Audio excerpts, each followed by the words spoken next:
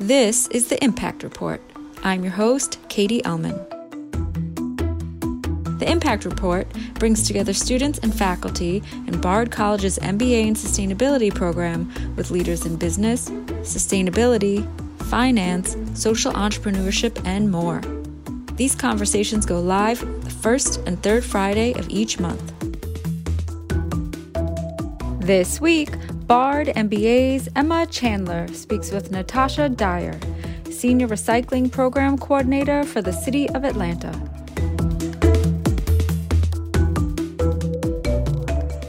So the Mayor's Office of Resilience works to make Atlanta better prepared for the physical, social, and economic challenges that are a growing part of the 21st century. For the City of Atlanta, working to be more resilient entails preparing Atlanta residents, communities, institutions, businesses, and systems to survive, adapt, and thrive, no matter what kinds of chronic stresses and acute shocks they experience. Thank you so much for joining us, Natasha. My name's Emma Chandler. I'm a student at the Bard MBA in Sustainability program. And one of the things we talk about a lot in this program is that in order to drive widespread change and impact on sustainability issues, we need to be engaging people at every level. So everyday citizens and young leaders, as well as businesses. So I'm really looking forward to hearing about the exciting partnerships and initiatives you're spearheading for the Mayor's Office of Resilience. Just dive right in with our first question. Could you give us a bit of an overview of the Mayor's Office of Resilience and the work that's happening there? Sure. So I can take you back to the inception of the office, really. And it was actually the Mayor's Office of Sustainability that was founded in 2008 under the city's last administration to focus on the Better Buildings Challenge. And that was an initiative to make commercial buildings 20% more energy and water efficient by 2020. And then by 2012, our current leader then actually expanded and included recycling and electric vehicles and urban ag. And so then by 2017, we applied to be part of the Rockefeller Foundation's 100 Resilient Cities Network. And after reviewing applications from 1,000 prospective cities, Atlanta became the very last 100th city of that network. And so we're still a team that just focuses on energy and water conservation, recycling, and then we have an urban ag and composting arm as well. And we also have people working on electric vehicles in our office. And now in this current administration under Mayor Keisha Lance Bottoms, we've actually been housed into her signature One Atlanta office that focuses on equity matters too. So a lot of our work is being funneled through an equity lens, which is very important when we start to look at being a more resilient city anyway. Wonderful. So in your role as Senior Recycling Coordinator, you focus on creating municipal programs that increase food waste and food diversion from landfill as part of the city's climate action and food access plans. Can you share more with us about these initiatives and kind of give an overview of what your day-to-day work entails? Sure. This is probably going to be a very long and detailed answer because it requires me to actually give you quite a bit of history around the work we're doing and around food in our office. And so as you mentioned, the work is in our office is done around the city's fresh food access plan. That's what governs how we move in the office around food. And basically in 2010, the USDA did a food access study around the nation, really that highlighted and brought to the forefront the problem of food deserts around the nation. In Atlanta, we learned that 52% of our residents were living in areas that we also call low income, low access areas. And it means that they weren't living within half a mile of fresh, affordable food. So that's half of our population. And the city knew it needed to do something about that pretty quickly. And so because we have a pretty robust culture of urban ag in the city, that was the first challenge. They thought that would be the first solution. That was the overarching solution. And so in 2010, the city hired their first urban ag director with the real purpose of kind of limiting barriers like permitting and zoning that was hindering people actually growing food where it was needed most, like in their neighborhoods and selling it right there in their neighborhoods. Because there are a lot of, I guess, urban zoning regulations that, you can't just grow food and sell it right there. It's got to be some kind of farming or got to be to market scale. But this was actually, they hired an urban ag director so they could start breaking down some of these barriers. And so the goal was to get 75% of Atlanta's residents living within half a mile of fresh food by 2020. And with that goal nearly met in 2019, the current administration has boosted that to 85% now. So that's really just us not just getting what people were getting in like corner stores, like that token banana or apple. It was actually just trying to get them closer to like meat and dairy. And so that's how our work is governed in the office, and that's the urban ag side. But because we were one of the 100 resilient cities, so meanwhile, all this work is happening, in 2018, we were awarded with a grant by the Rockefeller Foundation to begin to map the city's wasted food by sector. And the real goal of working with NRDC or how they present this work is to inform cities on how to increase the recovery of edible food so that we could actually begin to feed more of our food insecure populations. So for me, this was like a complete paradigm shift in my head, because even though the hierarchy for recycling is always reduce, reuse, and recycle, there's a way that when you work on recycling for years, you're just kind of, when it comes to food, you're just thinking composting. Let's there's food waste, just throw composting at it. There's a way that for years we weren't really looking at the hierarchy so much. But doing this work with NRDC was going to mandate that we start looking at like the reduction and the recovery, which is reuse to actually feed people. So I mean, that was, like I said, it just shifted so much. And so now my work is mostly focused on recovering food to feed people. And it's so rewarding, right? And so what we learned in those, after working with NRDC to map that food waste, was that the city was sending 125,000 tons of food to landfill every year. And as you begin to do this work too, you start to know facts like 40% of all food being disposed of is actually edible. And so this begins to make you look at the possibilities. And this is really important, of course, because 1 in 5 Georgians is hungry. And that's not just like the homeless population, those are your neighbors, those are senior citizens, children, people just in between work, people living in homes. And so this, just with this new model and being given this chance to work with the NRDC and kind of, I guess, taking a pledge to begin to work on recovering food, we began going down the path of starting to create programs that increase food access for our neighbors by saving food from places like restaurants and grocery stores. And now I'm very happy to say that food recovery is now part of the food access plan. Whereas when the city was going down this path, and I guess, what was that, 2015? 2015, of starting to begin to increase food access by growing more food. It was just that, it was, let's grow more food. But when you go down this path, like I said, my eyes have only been open to the actual stark numbers of food waste just in these last few years, even though I've been around it for so long. But it's like, you start to know things that, like, we're wasting so much food that if we started to corral and save all the food being wasted in not only Atlanta, but really the world, it's because the numbers tend to be universal, is that we could feed every hungry person 4 times. That's how much food is being wasted.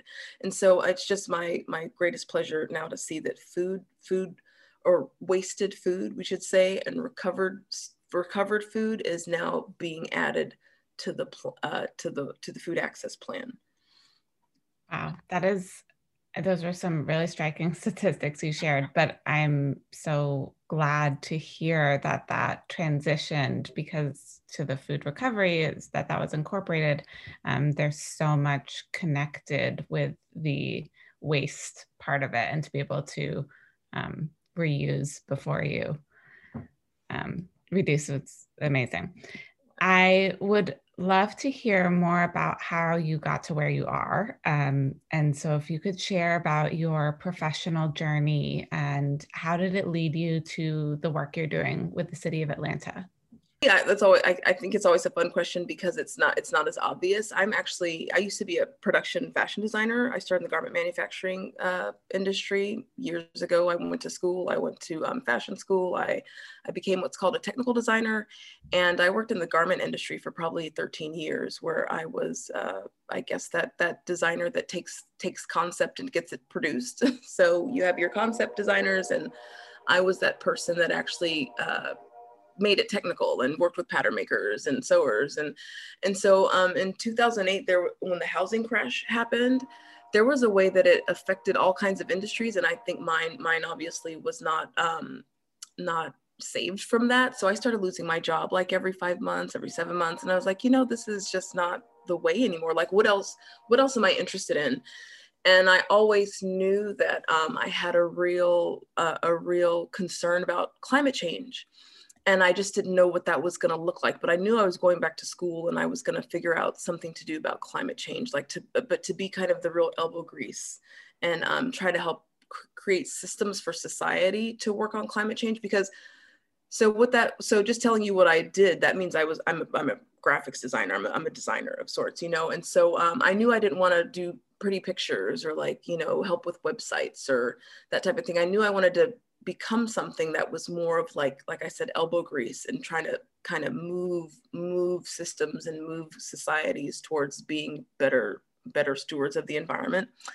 And so at one of my jobs, one of my coworkers told me about a career fair that was happening, and it was literally in my neighborhood, and it was for green jobs. And I actually had always thought I was probably going to go into like green buildings, like LEED or something like that. But after I left this fair, there was a free program that I could attend. Like President Barack Obama was created this, I guess, how do you say, like a scholarship program of sorts, if for people returning. If anyone wanted to return and get a job in the green economy, you could go to school for free. So I was like, well, let me just try this and let me look into it. And it was recycling. It was a recycling certificate. So I was like, yeah, let's just go see what's up, even though like I thought I was going to go into green buildings. But so I took this program, a certificate program, and it was by the third class that I learned that organic waste ending up in the landfill, because of the way it decomposes or in the absence of oxygen, is creating quite a bit of methane. It's I think it's the third most man-made cause of methane emissions is organic waste in the landfills. There's a way that as soon as I heard that piece, I was changed. It was like, this is what I'm going to be working on. This is it. And I'm going to go to school and go back to get my master's, and I'm going to go work in government. And so that's just what I did. It was just like, there's got to be a way to figure out how we can push this type of recycling more, because before you're worried about cans and bottles and aluminum and trying to like melt those down to refabricate them, to reshape them and reform them and get them back out into the market, food waste and organic waste has got to be the easiest things we should be working on to recycle. And now I'll say things like, well, because people are hungry, but back then for me, it was just like, just put it back in the ground. Like, just, there's got to be a way to create more, more compost and just more soil amendments. But it really is, it's just that those two pieces. It's like, why is food going into the landfill? If people are hungry, feed someone. And if the food's truly unrecoverable, just put it back in the ground where it came from. Because I mean, why would you waste all the the water and the energy and the nutrients that have come out of food? So that's actually what happened to me. I was changed immediately, and I knew I was going to be working on food waste and organic waste. That's great. Thank you for sharing that. Can you talk a little bit about what projects you're working on specifically right now? When we mapped our food waste with NRDC, what has happened since then is that they came out with a Southeast regional initiative, or there's a few initiatives. There's a Mid-Atlantic, there's a Southeast, and there's now a Great Lakes initiative too. And we were just accepted in July to be part of the Southeast cohort. And what it means is we are working with 5 other cities to continue the work of getting food out of landfills, recoverable food out of landfills to feed people. And we actually had to apply. So even though we'd been working with the NRDC a couple of years before to map the food waste, just kind of like a touch and go kind of scenario, this was us applying to then get direct assistance from them all month long, you know? And so it wasn't just a shoe-in that we were going to get the slot. It was now going to have to be, the city was going to have to declare that we were working on food waste. And that's the piece that's also fulfilling. It's because the 2 years before that, it was just me kind of pushing this rock up a hill and saying how important food waste is and why we need to keep it out of landfill and why we need to feed people. But to even get this technical assistance over the next 18 months, the city had to have our mayor make a proclamation that we'd be working on food waste. So now it's just opened more doors for collaboration. And so that answers your question. That's great. Yes, yeah. Thank you. I'd like to talk a little bit about your team. If you could tell me how big your team is right now and how do you all measure impact? So the team, we're really just a team of two, and I'm really the only one that's focusing on food waste, the food waste side of things. My other team member does help where there's needed, but she focuses on the built environment and deconstruction and other recycling initiatives the city has created. So I like to say I'm a little tiny mighty team of one. I just created that right now. but yeah, so to be very only, I guess, transparent, honest, most of this work is done by me, and then like how I create partnerships with external organizations. And but yeah, I feel like this is a rock I'm pushing, but it's finally getting momentum, and there are finally more people that are getting involved. So I can say we, because there are a lot of external partners, but this is really the initiative that I focus on in our office.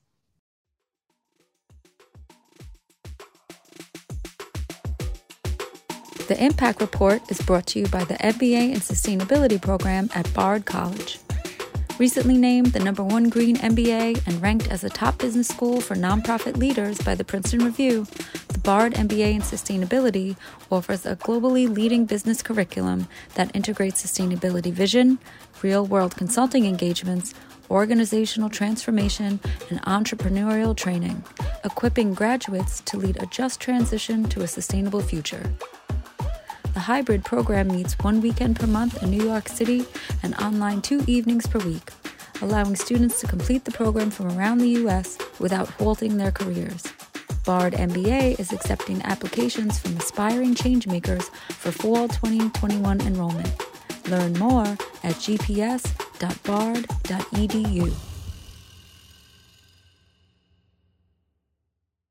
In your opinion, how successful has Atlanta been in recycling and diverting food waste? And if you have some examples to share to highlight some of those successes. Sure. This is a great question. And for the city of Atlanta, we are just barely at the place where we're starting to get more numbers about this, because we've only just started kind of diving into this work maybe in the last couple of years. I've been with the city for 4 and really only been focusing like laser focusing on food waste for maybe 2 years. And so we haven't been so much driven by metrics or research or analysis, so much as it's more just kind of jumping in and doing the work. And so I think with this, or I know with this next 18-month being part of this initiative with NRDC, we are going to have to start measuring some of this stuff because it's just a requirement.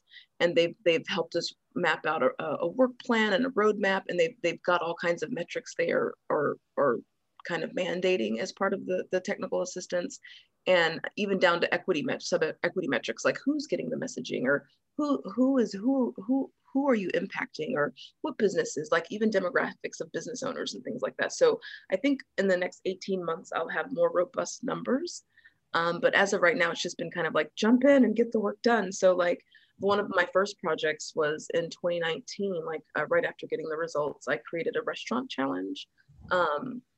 Where I was trying to get hundreds of restaurants together. I was working with the Restaurant Association, but I really just got 6 restaurants out of the Atlanta airport.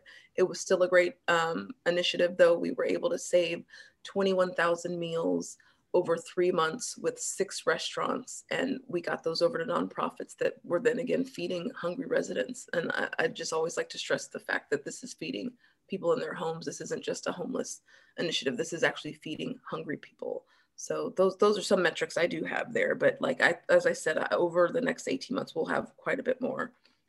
Wow.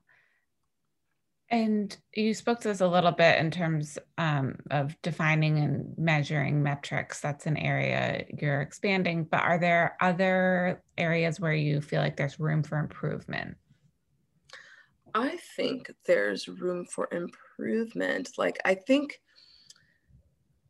I guess this helps, this leans to, I think there was a question that was going to be about what I'm seeing around maybe where other people or other cities are doing some of this work. And I think there's room for improvement, and that we should kind of start to create some resolutions or policies around this work, because I think it drives innovation and drives change, to accelerate keeping food on landfill, because it's not just a people problem where people are hungry. It's also an environmental problem where food is, if it's landfill, it's creating methane, exacerbating climate change, or it's just we spend so much of our resources to grow food to just throw it away. I mean, I think it's 21% of our water every year goes into growing food that we don't eat. 10% of our energy output goes into growing food that we don't eat. So I just think I'm they like to say that I'm the so there's the carrot or the stick, and I'm the stick. And so I always think there should just be legislation, just throw laws everywhere, you know. And so I think some of the things I've seen, like I know California has they first had an initiative that just mandated organics out of the landfill, but now there's some new legislation that's mandating that like 20% of that also be recoverable. So I think it's just kind of starting to do stuff like that, if that helps. And I also, because I work in the space of grocery stores and restaurants a lot, I like what I see over in France. France has made, they have a law that mandates that you just register with a nonprofit or a recovery agency. So it makes you think before you put the food out there. So they're not penalizing you if you don't call the nonprofit, but they're penalizing you if you're not registered. And once you take that step to register with that nonprofit food recovery agency, you'll think about it before you throw that food away. It now changes your mind. It shifts how you're thinking about waste as a grocery store or a restaurant that has recoverable food. That's so interesting. Yeah, just the idea that it can just start by planting that little bit of awareness. Yes. And make a difference from the get-go. I agree. Could you tell us a bit about your the Sustainability Ambassador Leadership Program that you created? Sure. So when we were creating our resilience strategy back in 2017 to join that network, we had to zero in on different stressors that were not making for a good life for the city's inhabitants, if you want to say it like that. And one of those stressors or social ills was the notable wealth inequality gap that's present in Atlanta, and looking at why certain communities aren't thriving and how we can bridge that gap. And so we were all pulled into different silos. So figure I work on recycling now. I'm pulled into work on like just a whole different topic.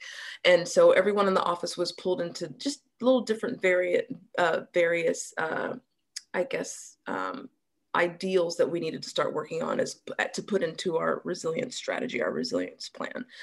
And I was placed in the group that was examining how to close this wealth gap and increasing social mobility by investing in K through 12 new programming and education. And so this program was born.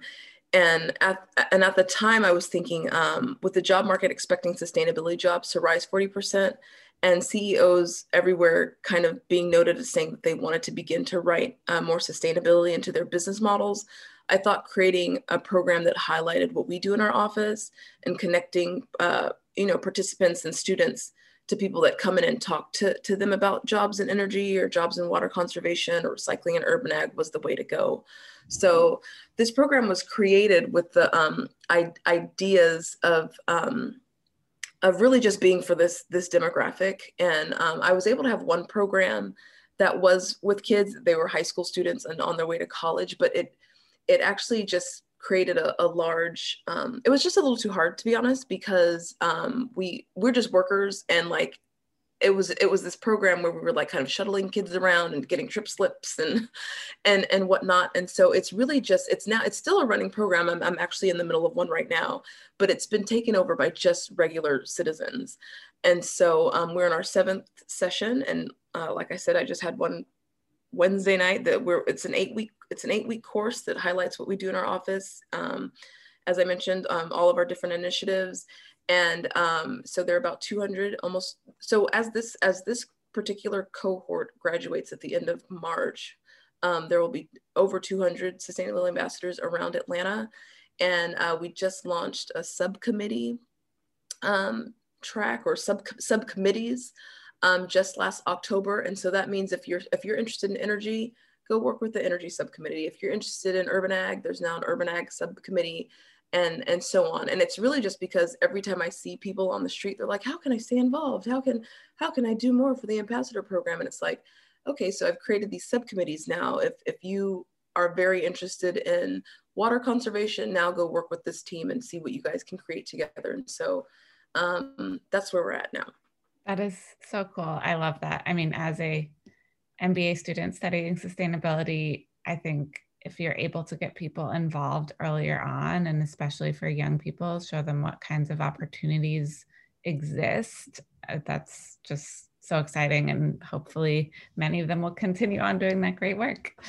They're an amazing group of people, if I can just say. They're all just as energized, and it's amazing. Every session is new, and every one of them, every person, it's always energized. These are people who want to change the world, and I'm glad that the program can continue to let them stay connected now past the 8 weeks.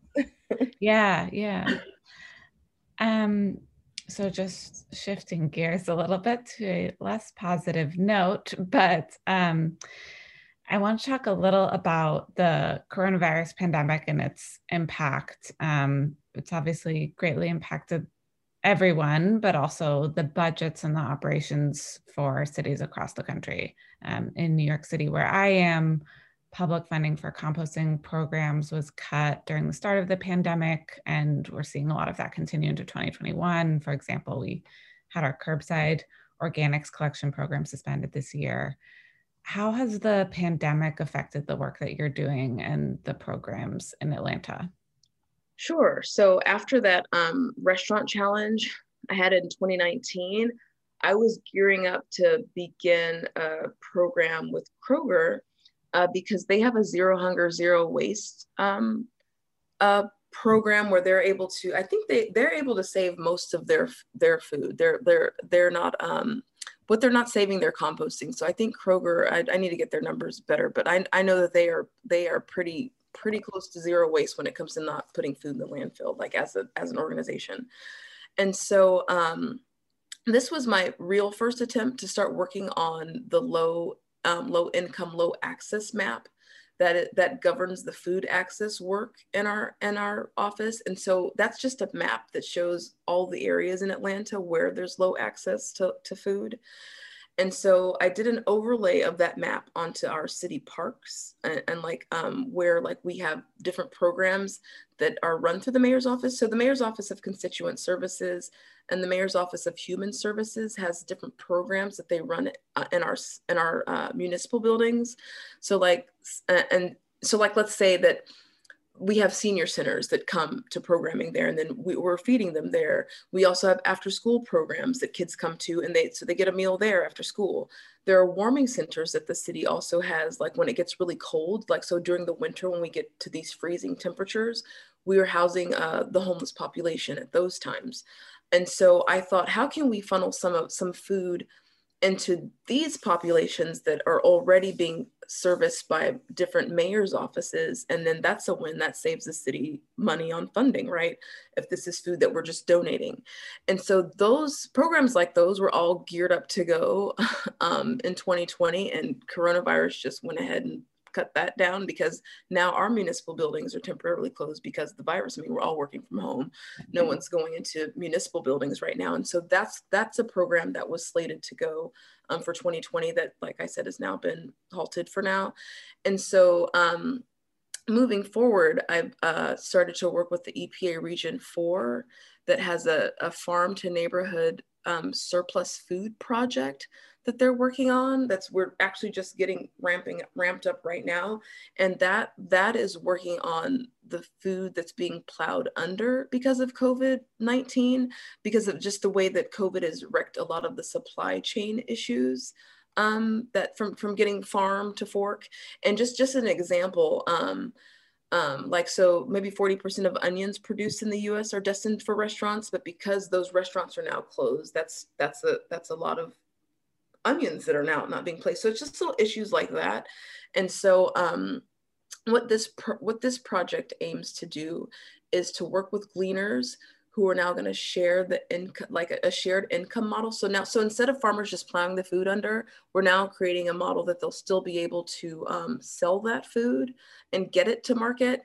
And what we're going to be doing is getting all that food with the gleaners back into these low income, low access neighborhoods that don't have a market in half a mile, and getting some of that food into, like, the dollar stores and the liquor stores and the corner stores that are food deserts. That's all they have. They don't have markets, but they're inundated with these, like, just these dollar generals and packed stores. And, and so we're going to be working to get all of that food into these areas too, sold at deep discounts, and also a donation model. So there will be donated food as well.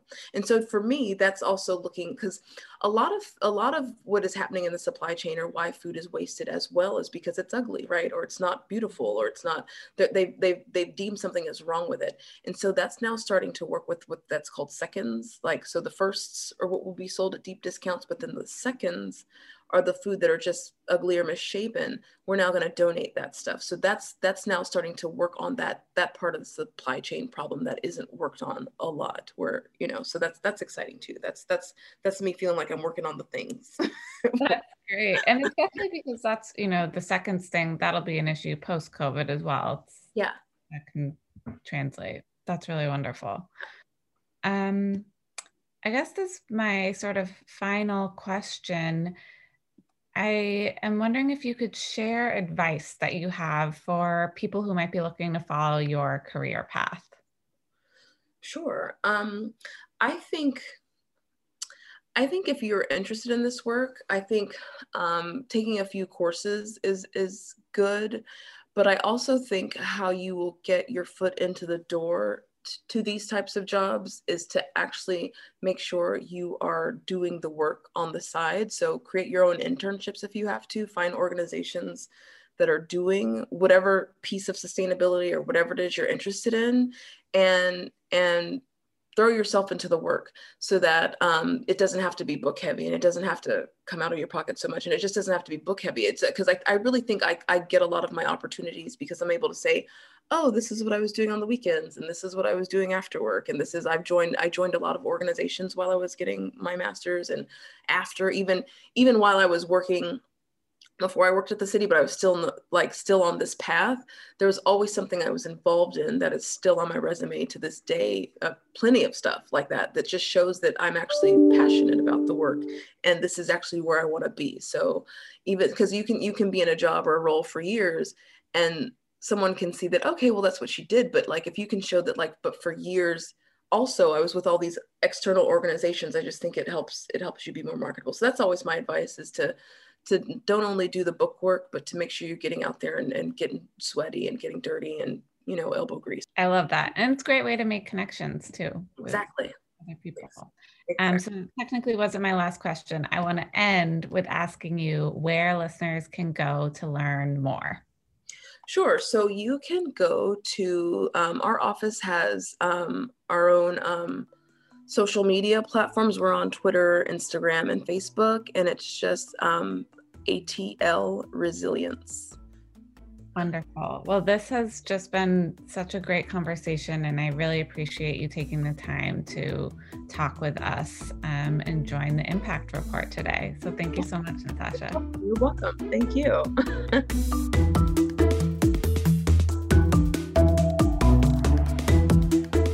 We appreciate our loyal Impact Report listeners and hope you can help us spread the word about the series and the important sustainability work of our guests.